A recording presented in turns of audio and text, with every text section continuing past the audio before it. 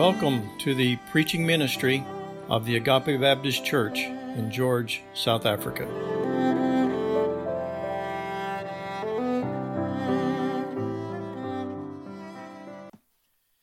Good morning.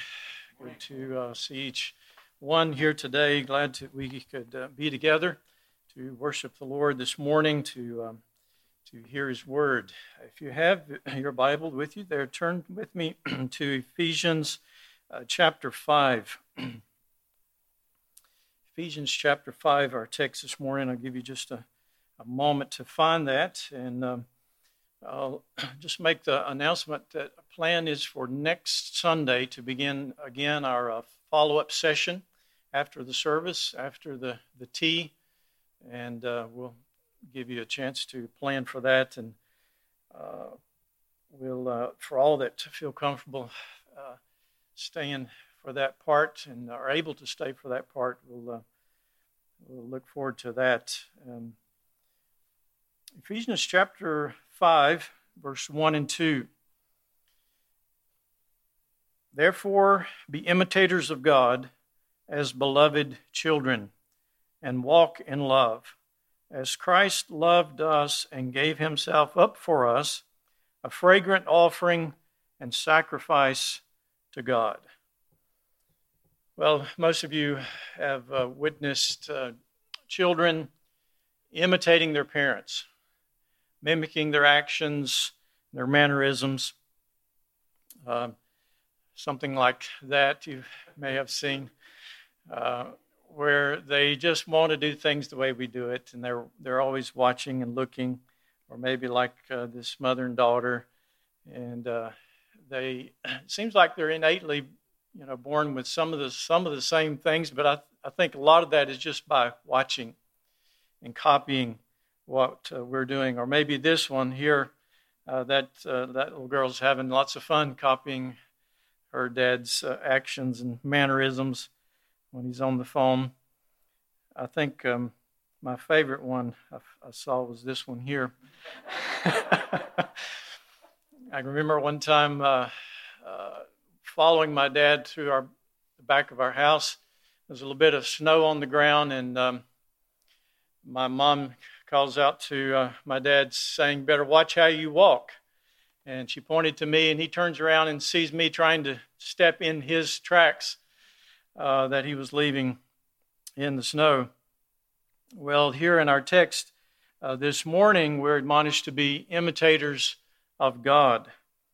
And this word that is translated here, imitate, is mimetes. And you can hear in that the English word mimic.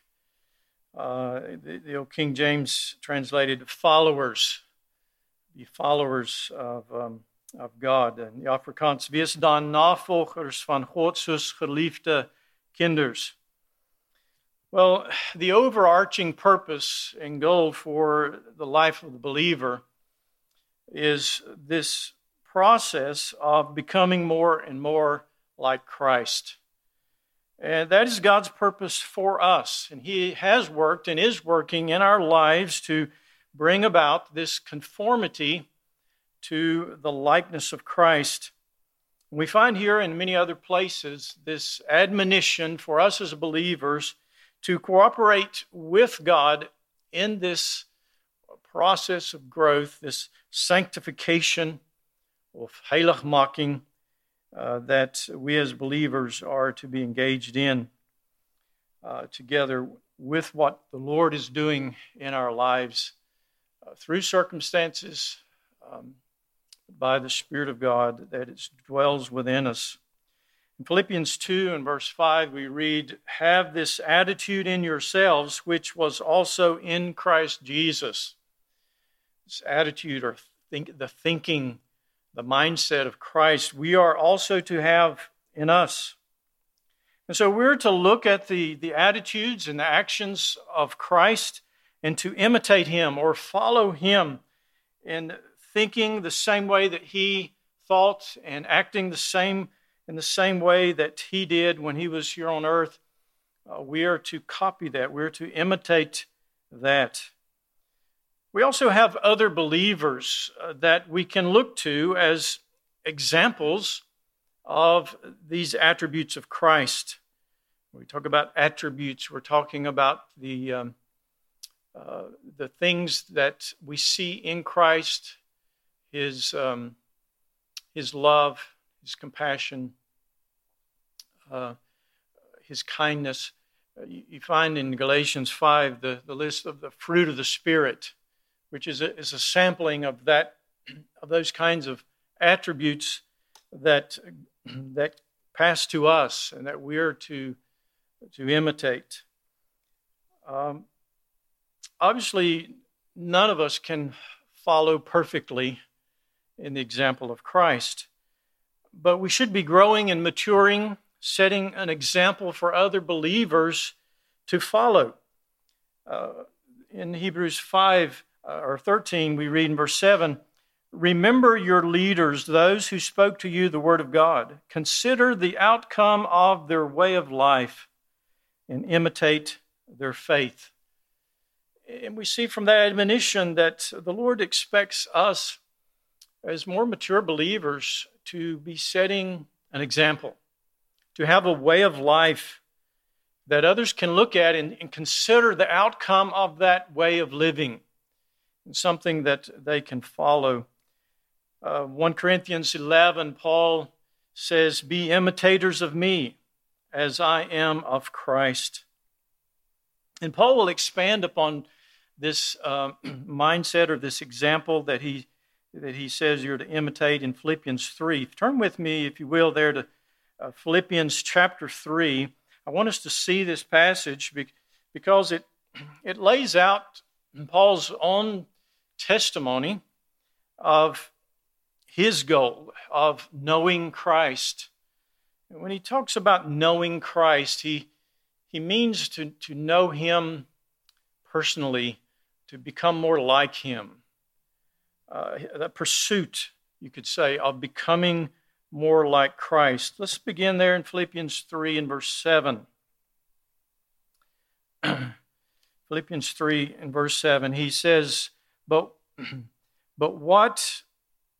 whatever gain I had, I counted as lost for the sake of Christ." He's talking about the gain that he had. If you go back in that context, he's talking about the gain that he had in his religious life before he was saved. All of his accomplishments. He was a high-ranking spiritual leader of his day in the Jewish tradition. And he acknowledges all of that as loss for the sake of knowing Christ. Verse 8, "Indeed, I count everything as loss because of the surpassing worth of knowing Christ Jesus, my Lord." And so you could say this is a consuming passion, Paul, to know Christ. He says, "For His sake I have suffered the loss of all things and count them as rubbish, in order that I may gain Christ and be found in Him, not having a righteousness of my own that comes from the law, but that which comes through faith in Christ, the righteousness from God that depends on faith." Verse 10, "That I may know Him and the power of His resurrection, and that I might share in His sufferings, becoming like Him in His death, that by any means possible I may attain to the resurrection from the dead." So Paul is describing this pursuit of knowing Christ more intimately, becoming more like Him in his life experience, growing in his knowledge of Christ. Verse 12, he acknowledges, "Not that I've already obtained this or am already perfect, but I press on to make it my own, because Christ Jesus has made me His own." And so Paul is quick to say, not that you should think that I've arrived at this Christ likeness. I'm pursuing after it. He says, verse 13, "Brothers, I do not consider that I have made it my own, but one thing I do." Now, Paul did other things, obviously. But what he's telling us is this is my whole purpose. This one thing I do. Forgetting what lies behind and straining forward to what lies ahead, I press on toward the goal for the prize of the upward call of God in Christ Jesus. That was his purpose, his goal in life, to pursue after Christ. And he acknowledges one day I will be with him. I will receive this prize. He says, let those of us, verse 15, let those of us who are mature think this way. And if in anything you think otherwise, God will reveal that also to you. Only let us hold true to what we have attained. Brothers, join in imitating me, and keep your eyes on those who walk according to the example you have in us. And so Paul is here admonishing these believers, admonishing us to follow in this way of thinking. Follow him in this mindset. And he's saying, keep your eyes on others. Verse 17. Join in imitating me and keep your eyes on those who walk according to the example you have in us.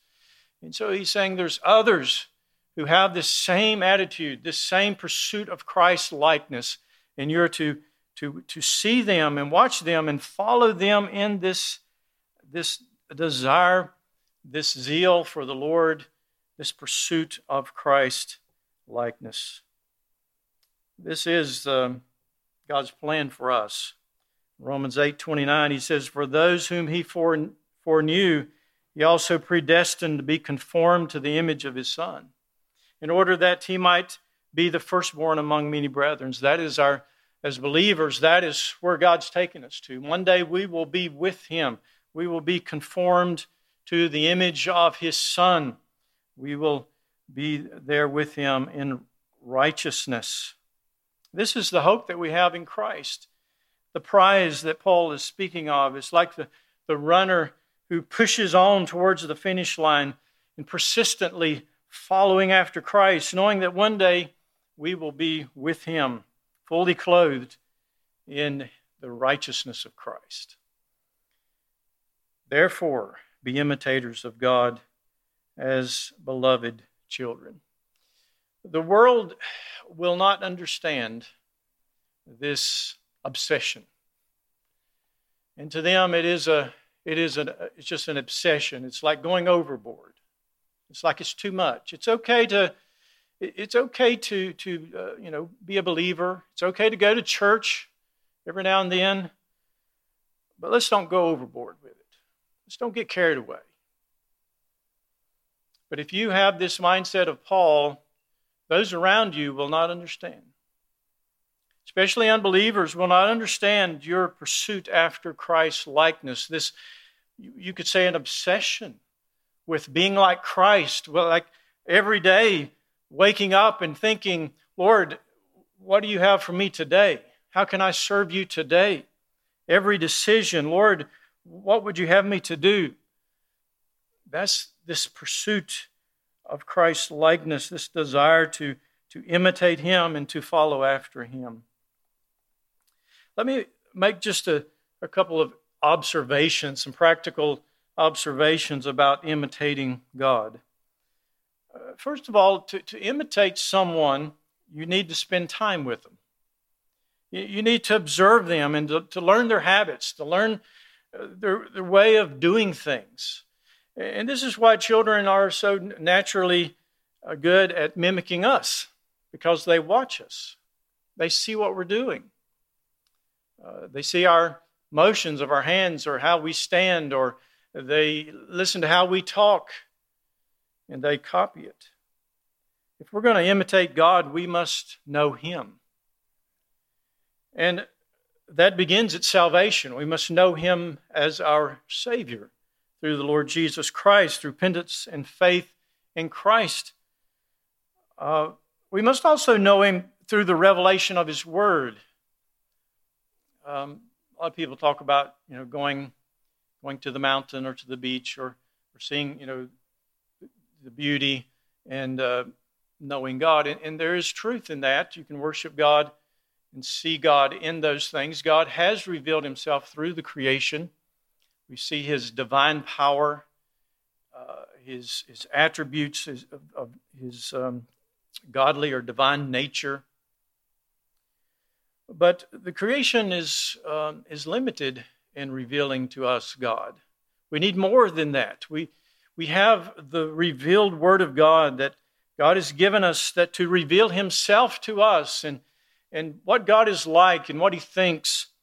And we see ultimately in Christ the revelation of God, and we can know Him through His Word. And then thirdly, we can know Him experientially as we live our lives day in and day out in obedience and trust. We go through hardships, ups and downs. Through all of that, as we put our faith and trust in Christ, we get to know Him. We live our life with Him. And there is a fellowship there. Paul, in this passage in Philippians 3 that we looked at, talked about a fellowship of his suffering. And as Paul lived his life and many times suffered because of his witness for the gospel, Paul acknowledged that was just getting to know Christ better, experiencing more of what Christ experienced and how He reacted to those experiences. God is a God who loves us. We are His beloved children, and as such, we are to imitate and follow after Him or imitate Him. In this section that we have here in chapter 5, from verse 1 down through verse 21, he shows us what he means by that, to imitate God. It breaks down into 3 easily defined sections. And you see it by this word walk. He says in verse 1 and 2, walk in love. And then from verse 4 to 14, walk in the light. Or in other words, walk in holiness. And then in verse 15 to 21 is a walk in wisdom. And so this morning we want to look first of all at this first admonition to walk in love in verses 1 and 2. Verse 2 says, and walk in love as Christ loved us and gave Himself up for us, a fragrant offering and sacrifice to God. Paul was fond of using this word walk as a synonym for living. He used, as you read through Paul's writings, you realize he uses many analogies. He talks about running a race or some other athletic event, some sporting event, but his most common analogy is that of a simple walk. It's the normal everyday life. It's the Monday morning, it's the midweek, it's the work day, it's the weekend, it's the Sunday, the every part of our life. It's where we live and interact with other people. And he uses this analogy to admonish us in our daily living, our walk. He used it earlier in chapter 4. If you remember, go back to chapter 4 and verse 1. He says, I, therefore, a prisoner of the Lord, urge you to walk in a manner worthy of the calling to which you've been called. And he'll expand upon that that he's dealt with. Remember the first 3 chapters, he describes who we are in Christ and what God has called us to and all the blessings that we have. And he says, walk in a manner worthy of that, of who we are. Come on down into verse 17, chapter 4. In verse 17, he says, now this I say and testify in the Lord, that you must no longer walk as the Gentiles do. And so this is something that is in Paul's mind as he writes to these believers, their life, their walk. And I want us to notice 3 things about this walk in love. First of all, it's a command here in verse 2. He admonishes us to walk in love. That's an imperative. It's not, well, it'd be a good idea if you did this. It would really work out better for you if you decided to do this. No, this is God's command to us as children to imitate Him and walk in love. And Paul's not admonishing us to do something extraordinary. It's not just for, the most dedicated, faithful Christians that should attempt. No, it's for all of us, all of his children. He's given us a pattern, and he's given us his power to walk or to follow him. We saw in the previous section, we have a new identity in Christ. And we're admonished to live according to this new identity and to put off sinful habits of the old way of life. And that we're to put on the new way of life, put on the new attitudes and new actions according to who we are in Christ now that we're believers. Notice verse 24, chapter 4 and verse 24. He says, "And put on the new self, created after the likeness of God in true righteousness and holiness." That's who we are. And we're to put that on. In other words, live that out. Put that in your life and live that out and put off the old actions, the old habits, the old way of life before we were saved. You see, this change that Paul is talking about is something that God does in us. He produces within us this life. We, as believers, as we walk in obedience to him, he accomplishes this work within us. Secondly, we see about walking in love is that we have a pattern. Walking in love has a pattern. Notice that Christ is our pattern for what it means to walk in love. And so to imitate God, we must learn how to walk in love. Sharon sometimes will have Will over for an afternoon to just watch him, be with him for a little bit. And in just those few hours, Will pick up some of her southern accent. He will start saying words the way that she says them, with that unique southern American accent. And as we spend time with Christ, he changes us. As we spend time in his word, in prayer, following him, we realize that gradually and day by day, we are changed. He empowers us to be more like him. That is the natural outworking of walking with him and following him. He says that we are the beloved. We are the agapetos. And we are to live out our lives in agape for others. This is who we are, and this is how we are to live. Notice the description of this love that he describes here, this agape. He says, "As Christ loved us and gave himself up for us." This is what it means to love. And especially this Greek word agape, as often used in the Scripture, especially as it's describing God's love for us. We're often admonished to have this love towards one another. It is a self-sacrificial kind of love, a love that gives, a love that's motivated not by whether or not the person is deserving or not. It's motivated by this internal compulsion from God to love, this desire to please him. And we see that this is the way God loves. Romans 5:8, he says, "But God showed his love for us in that while we were still sinners, Christ died for us." And so if we want to bring that right down to our personal lives, we can measure our love by our willingness to forgive others. There's other ways you can measure your love, but this is really gets down to the center of our heart. Our willingness to forgive is a good indicator of, are we really loving the way God loves?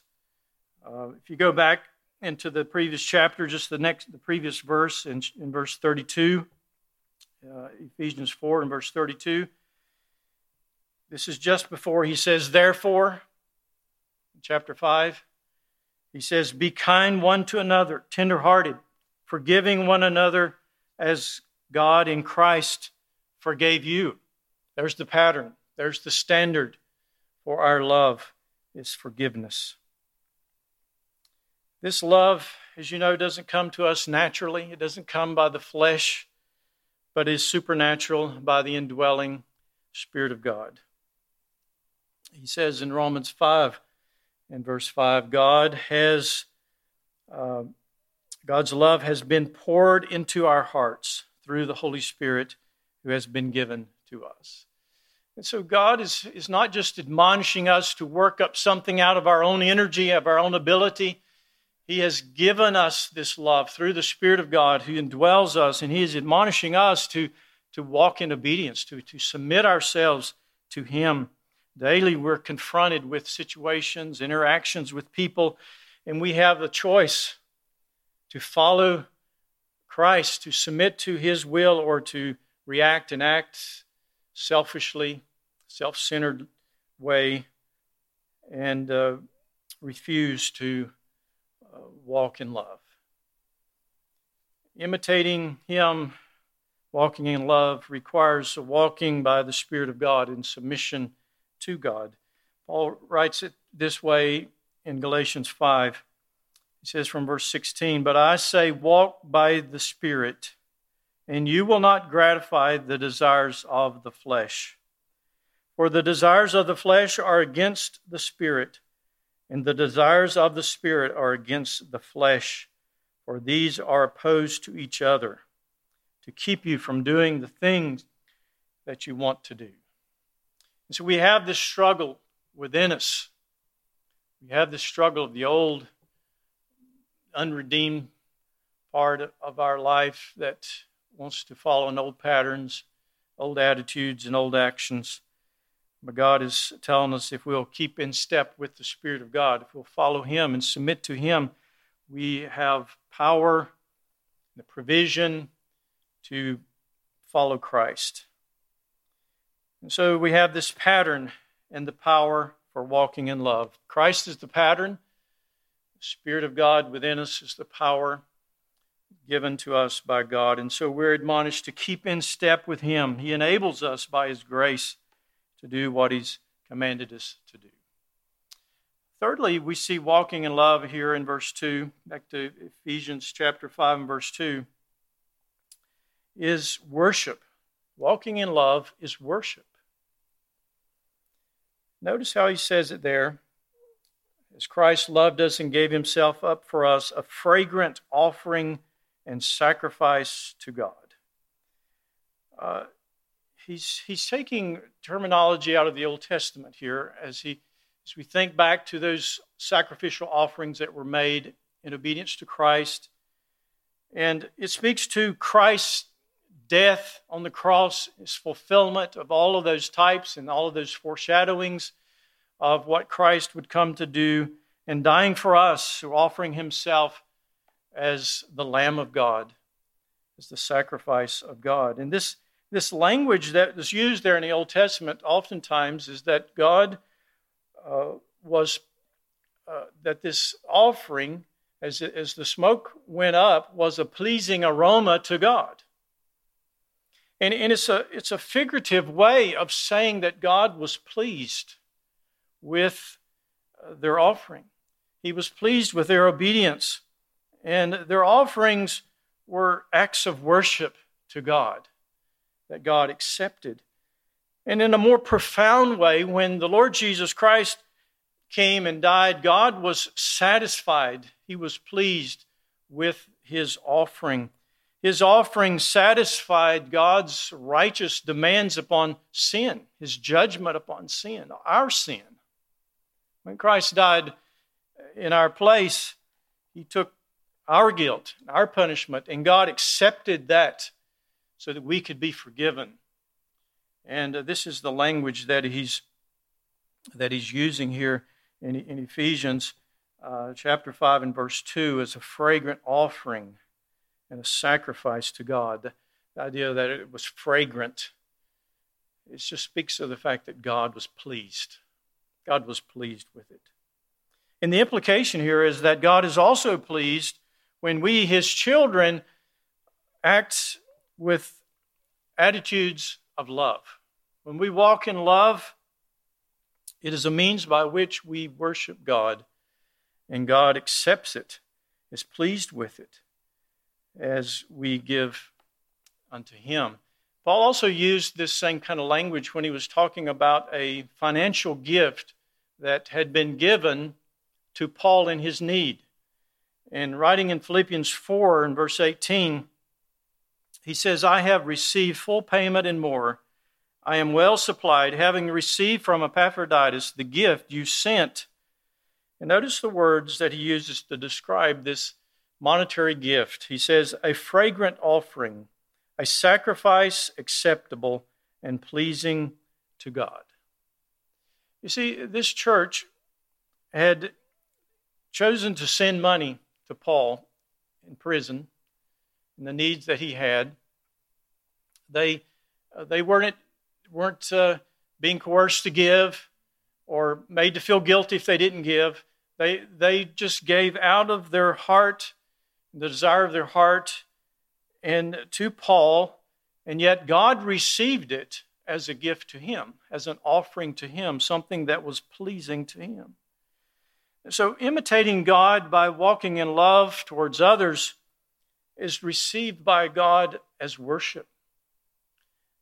And it's acceptable and pleasing to Him. Well, you and I both know that we're not talking about something that's easy. It just doesn't happen naturally. It's something that we have to purposely do in submitting to the Lord and walking with Him. And as we consistently follow Him, He changes us. He puts within our hearts His love. And it begins to become more natural for us. Whereas before, we could have been the most self-centered and selfish person ever lived. But now that Christ has come into our lives and is changing us, and the Spirit of God is planting His own fruit in our lives, it becomes more natural.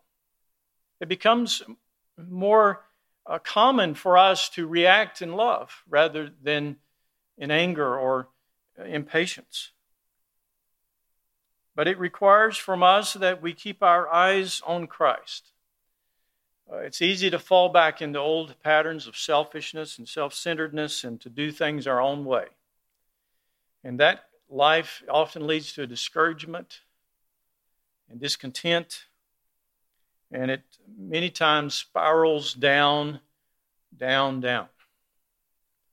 And the way to come out of that is to repent, confessing our sins to the Lord and turning to Him again and seeking after Him. And the Lord forgives us. And He cleanses us. And He puts us back on the right path. Notice the admonition in Hebrews 12, and we'll close with this there in verses 1 and 2. He says, let us run with endurance the race that is set before us, looking to Jesus. That's keeping our eyes on Him. Keep looking to Him, the founder and perfecter of our faith, who for the joy that was set before Him endured the cross, despising the shame, and is seated at the right hand of the throne of God. You see, Christ has gone before us. He has provided for us a pattern of obedience, and He's also given us the power to obey Him through the Spirit of God that He's put within us. And so let us follow Him, one obedient step at a time. Amen. Father, thank You for the admonition we've received this morning, that we remember who we are in Christ, and that You are our loving Father, and that we're to imitate You. We're to follow You. Lord, help us to walk with You through the ups and downs of life and the trials that we face and the discouragement and the heartache and all the problems that we face. And many times it seems that the people around us are causing us difficulty, whether it's at school or work or wherever we're facing troubles.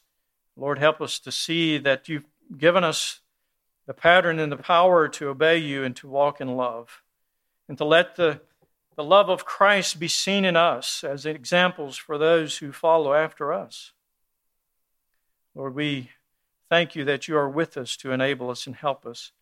And so help us, Lord, today and the week ahead to follow you step by step, watching you, keeping our eyes upon Christ. We thank you in Jesus' name. Amen. Praise to the Lord, the Almighty, the King of creation. O my soul, praise him, for he is thy health and salvation. All ye who hear, now to his temple draw near. Praise him in glad adoration. Praise to the Lord, who o'er all things so wondrously reigneth. Shelters thee under his wings, yea, so gently sustaineth. Hast thou not seen how thy desires e'er have been granted in what he ordaineth? Praise to the Lord, O let all that is in me adore him. All that hath life and breath, come now with praises before him. Let the Amen sound from his